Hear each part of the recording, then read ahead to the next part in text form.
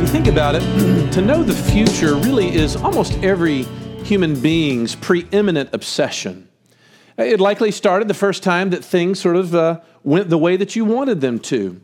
You know, you've got an amazing windfall sale at work, or you had a bountiful harvest or something. For others of it happened when life didn't work out the way in which we wanted it to. You know, they got sick. She said she wanted to leave me. I failed that class, whatever. But it really is amazing when you look at all of the predictive elements that we've created for ourselves.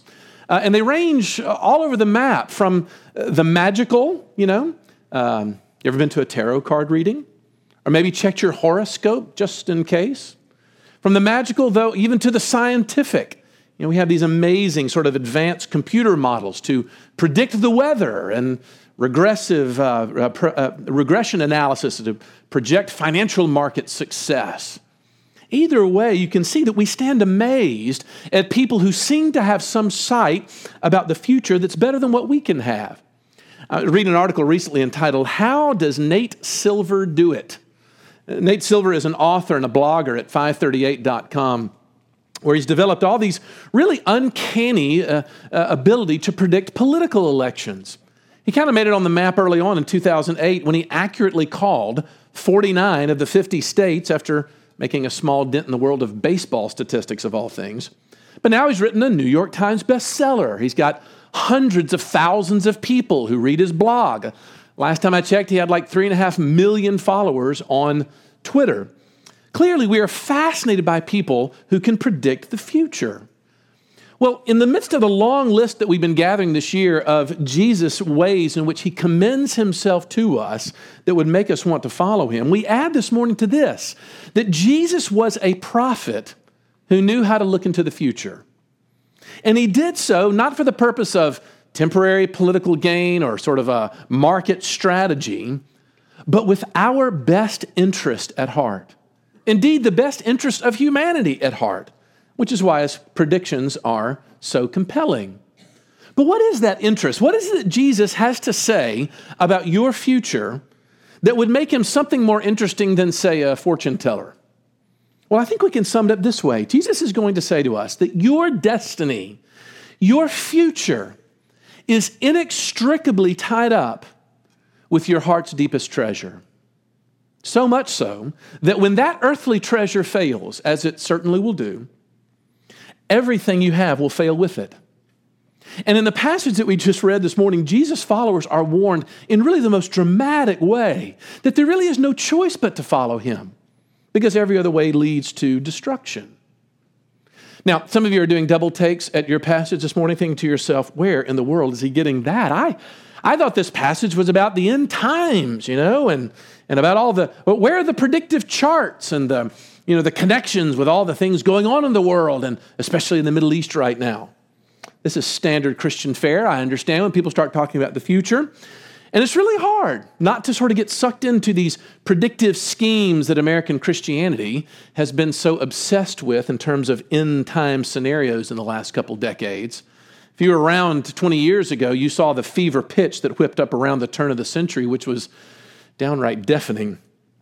But I want to be clear this morning that the theological tradition from which this church stands doesn't attempt to interpret these passages in any different way than we do all the rest of the passages in the gospel. In other words, this passage I do think says something about the end of time, but its themes are no different from the same themes that the Gospel of Luke has been dealing with from the very beginning. And so with that in mind, I want to look at what it means this morning to talk about Jesus' view of the future. And 3 ideas that I hope will help us sort of work through this passage. Number 1, the temple will fall, Jesus says. Number 2, the Son of Man will come. And number 3, Jesus' followers will watch. Number 1, he says the temple will fall. Look, there's no other place in the Gospel of Luke where the background of the passage is going to help you more to understanding this than this one. Because the whole conversation starts while they're walking through Herod's temple. And someone makes a comment that it's quite a building. Take a look at these noble stones. Stones which, by the way, you can still see today. But Jesus hears something more than just architectural appreciation here. He sees behind the comment into the person's admiration of what's really in their heart. But in order to really sort of grasp this, you have to take a closer look at what the temple was to your average Jewish person during Jesus' day. And honestly, it would be a little bit hard to exaggerate the importance of the temple. In addition to rivaling some of the seven wonders of the ancient world, the edifice was gigantic in comparison to most of the things built at the time. Over time, the temple had come to take on a deeply personal, deeply religious significance to the Jews. The temple had begun as the place where literally heaven and earth intersected. God had met with their ancestors there. He sat enthroned between the cherubim on the Ark of the Covenant. So since you were a child, you were regaled with stories of your ancestors about how God had showed up in the temple, instructed his people, and defeated their enemies. But somewhere along the way, this legitimate purpose of the temple had gotten traded out for a sense of national pride, a sense of ethnic superiority. And the temple had, in fact, become a physical representation of your inward allegiance, a pridefulness about the fact that they, and they alone, were the people of God. The temple was supposed to be a place from which would flow living waters of grace that would draw all of the nations in. But Israel's rebellion, combined with oppression from foreign invaders, had made them downright superstitious. The temple meant that one day we were going to win. God's going to enter his temple and blow the competition away. In other words, you want to know why I have confidence, this person would say? Look at this temple. That's where my confidence rests. And Jesus comes along and says, it's all coming down. Now, I realize it's very easy for us to sort of condescend to ancient Near Eastern people because you think, oh, how quaint that people would look at a physical edifice with that kind of emotional attachment. But after 20 years of living in Oxford, I think I've come to believe that we have our own temple here. You may not realize it, but it's, the temple is located dead in the center of the Ole Miss campus. The university spares no expense in keeping it beautiful and glorious, actually spending a whole lot more year over year than we could ever spend on a new church building, I might add. Worship services are held 6 or 7 times during the fall. The worshipers will don, special, richly ornamented garments, bought especially for the occasion. There's even a liturgy, I would argue, to decide who will and will not be accepted in that area. Of course, the popular and social butterfly will be welcomed in, while those who are labeled awkward will be cast into the outer darkness, right? We call it the Grove, right? But it has really all of the emotional trappings of the building upon which Jesus had called down judgment. I'm not knocking the Grove, by the way. I was a member of a tent this fall, really. And I realize it's easy to think, oh, he's being cute up there talking about the Grove. But I don't know about that. In 2012, there was a guy named Harvey Updike who was arrested for poisoning trees at one of the busy intersections in Auburn, Alabama, called Toomer's Corners. One of the trees didn't make it. Some of the others are still not sure about. But Updike was sentenced to 3 years in jail. I have yet to speak to an Auburn fan who thinks that was enough for this man to serve, right? But I want you to think about that for a second, because I've done a little mental thought exercise. It's about imagining what would happen if someone poisoned the trees in the Grove. I dare say that Mississippi would secede from the Union again, should something like that actually come to pass. Imagine the emotional impact of someone standing up in the Grove this week and announcing, when it's the lightest shade of green and the grass is coming up, I'm going to burn it all down. And there'll be nothing left in its place. Multiply that impact, though, times 1,000, and you'll see what Jesus was doing by pushing this prediction of the destruction of the temple. Jesus is saying the physical embodiment of your greatest treasure, it's all coming down. And what that meant was that their greatest treasure was going to be lost, which was what? It was this inner sense that they were special, that they were favored, that God's dealings with them in the past was a guarantee of his dealings with them in the future. The temple had become this giant metaphor of self-righteousness, an ethnic superiority of God's people. And Jesus says, it's all coming down. This is really important to remember because, in fact, Jesus' words became true. We know for a fact that in 70 AD, the city of Jerusalem was besieged and surrounded by the Roman army, headed by a general Tiberius Julius Alexander. For years prior to those years, though, there were wars and earthquakes and fear and malaise. Death and destruction of Jerusalem was virtually total. However, an ancient church historian, whose writings we still have by the name of Josephus, reported that the followers of Jesus had already left the city, having, and this is a quote, been warned in an oracle to flee the city.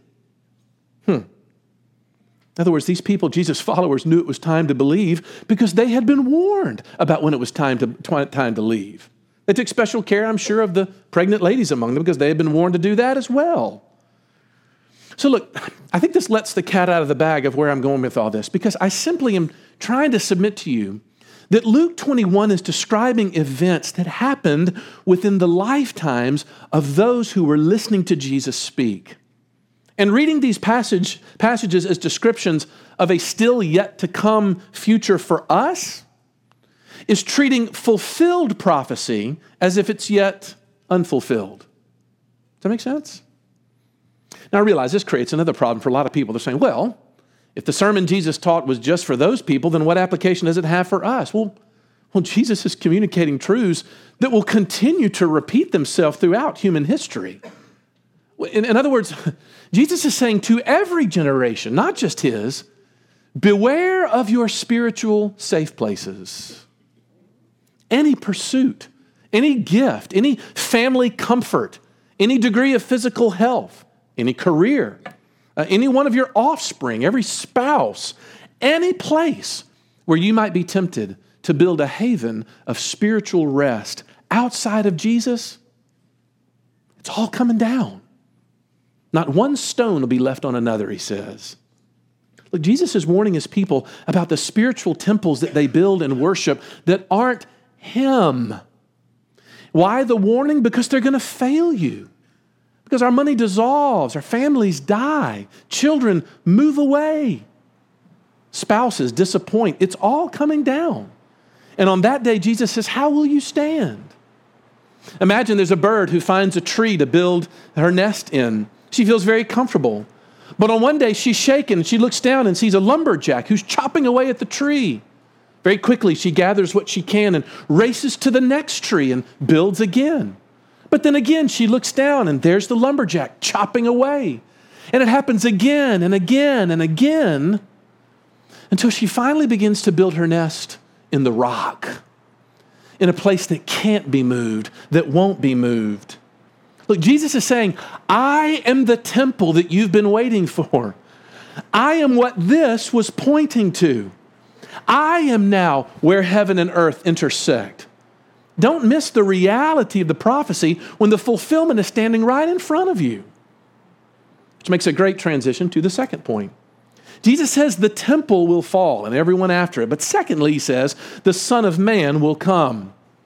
Because I realize some of you are scratching your heads right now because verses 25 through 28 seem clearly to describe Jesus' second coming in the end of the world, right? He's talking about signs in the heavens and the moon and the distress of nations being thrown into perplexity. What's he talking about? Well, again, in the interest of transparency, I don't think that Jesus is referring to some event in our distant future. I think Luke does talk about Jesus' second coming, but you don't get that information until the first chapter of his second book that he writes, called the book of Acts. But he's not talking about that here. Look, let's go back to our history lesson in the year before 70 AD. 69 AD saw some of the most tumultuous state of confusion that the Roman Empire had ever known. In 1 year, there were 4 emperors that came to power and then were deposed. Started with Nero, went to Otho, Vitellius, and finally with Vespasian. Over and over again, with each one bringing more violence and murder and civil war. But the point is this, when that kind of national upheaval goes on, the effect of it on people is emotionally catastrophic. pain people experience from that. Listen to the people who talk about what it was like to live through the end of the apartheid regime in South Africa. Psychologists talk about the emotional effects of living under oppression, that there's mass humiliation, a disruption of family life, even stunted brain development they've discovered, widespread malnutrition, mental breakdowns, suicides. And then suddenly, it all comes to an end. It just doesn't do justice to the emotion of that event to simply report that it happened, right? If you were describing it, you'd probably struggle to communicate the emotional impact that it had and the fact that you were freed. Well, as it turns out, ancient Near Eastern authors struggled to communicate the impact in the same way. But they had a literary device that was at their disposal that would give their rhetoric a little more punch. Theologians refer to it as prophetic language. It's a kind of speech that employs these fantastic, often catastrophic images that are filled with wild beasts and cataclysmic imagery. So prophetic, or what we might even call apocalyptic language, was employed by the biblical authors when they were trying to get at the deep emotion behind an event. And my premise is that that's what Jesus is doing when he talks about the Son of Man coming. Imagine that you're in a counseling case with someone whose spouse has just left them. And they describe what they're going through, and they say, when she left, I just died on the inside. Now, do they mean that their heart stopped beating and their brain function shut down? No. They're saying that it was devastating. It was deeply and powerfully hurtful to me. We speak in that way.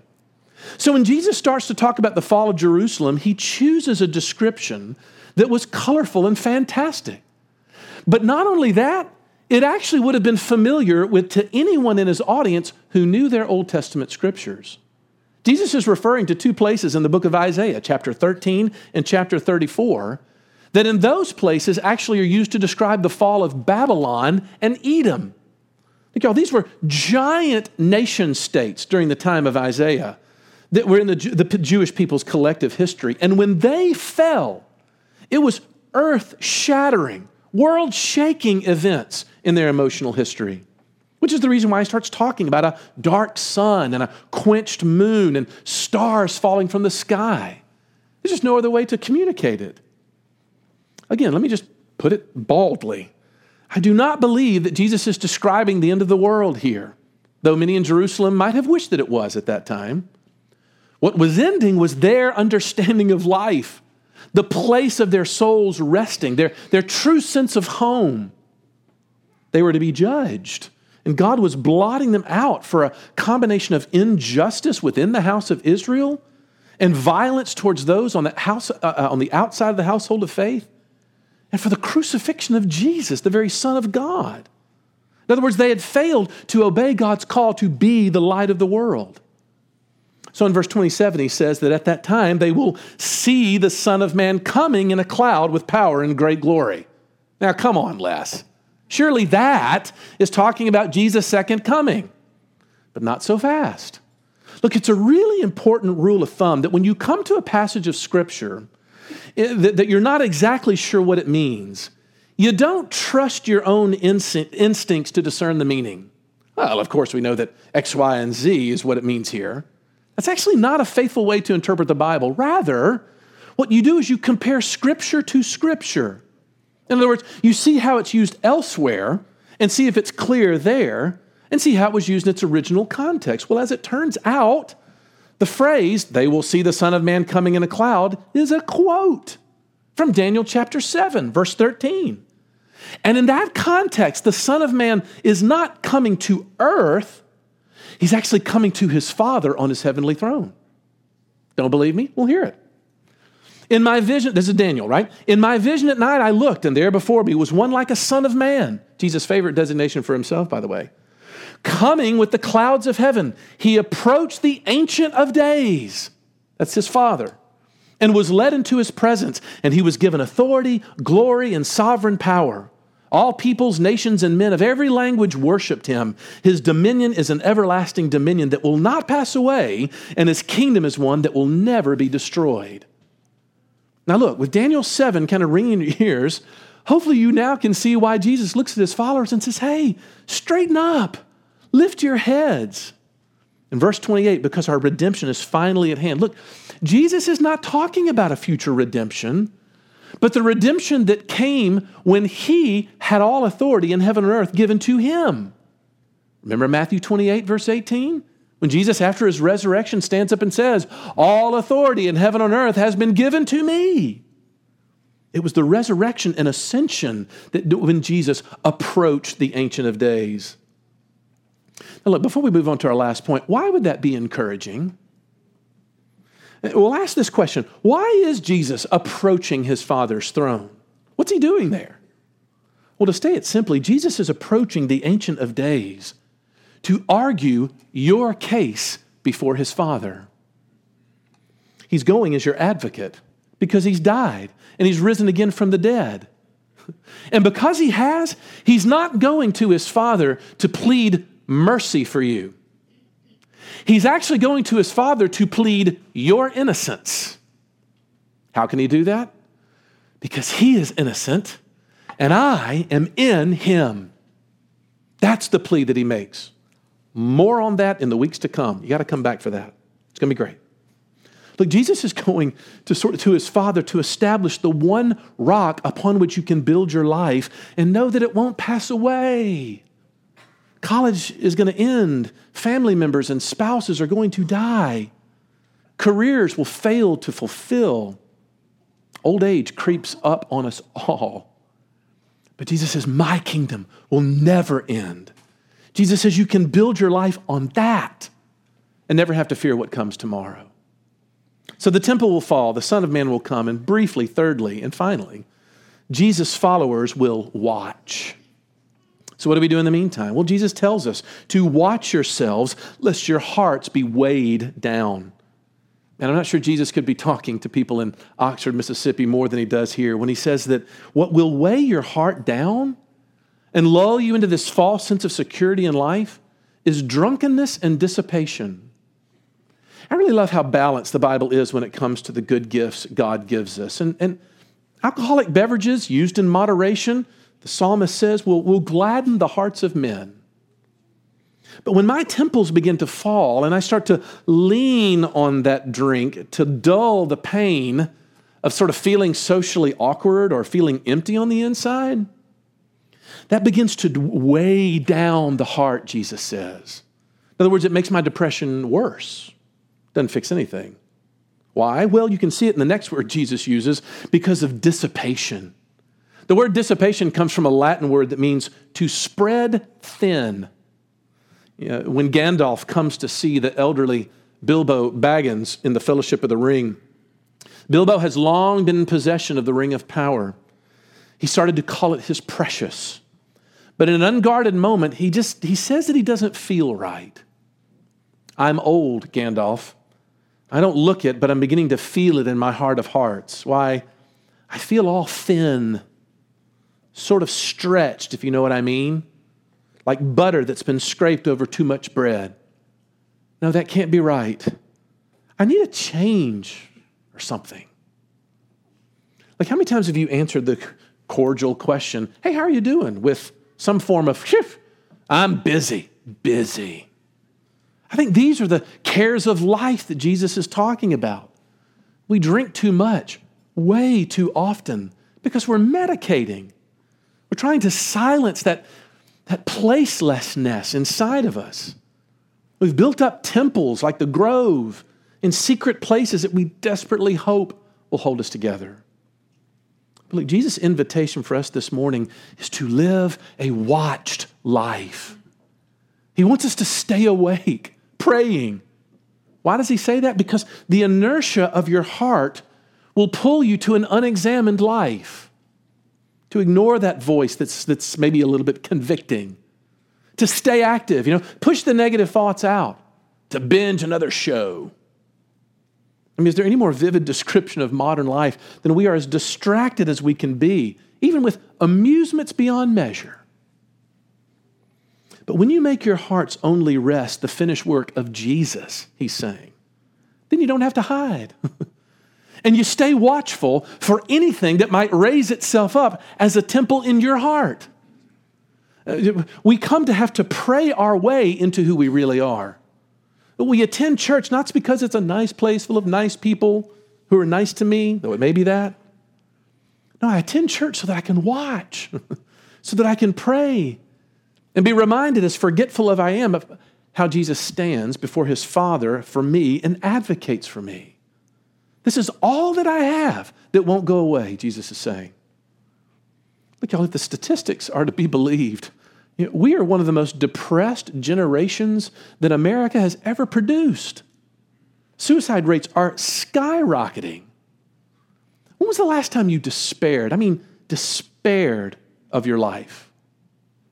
Maybe you feel like Bilbo. Maybe you need a change or something. I think our passage is inviting you today to change that something to someone. That is, the invitation from Jesus is that he's one who can predict the future. He's seen into your future through his divine sovereignty, and he sees all of your idols failing you. He sees all of the temples coming down and not one stone being left on another. And he's inviting you this morning to say that the only safe rock on which to build your life is him. And so the only question is will we do it? Let's pray. And Lord Jesus, we can't answer that question without acknowledging that you must help us. You must give us the grace to embrace you, to see you that way, because our vision is clouded. We don't see very clearly. So would you fall upon us in your Spirit's power and make us to see in a way in which we may not have. Some of us have been terrified of our futures. Some of us have felt really self-righteous about them. But either way, Father, it's only you. It's only a life that is built upon knowing you. They could ever hope for anything for their future. Would you build that in us this morning? Well, we ask it all in Jesus' name. Amen.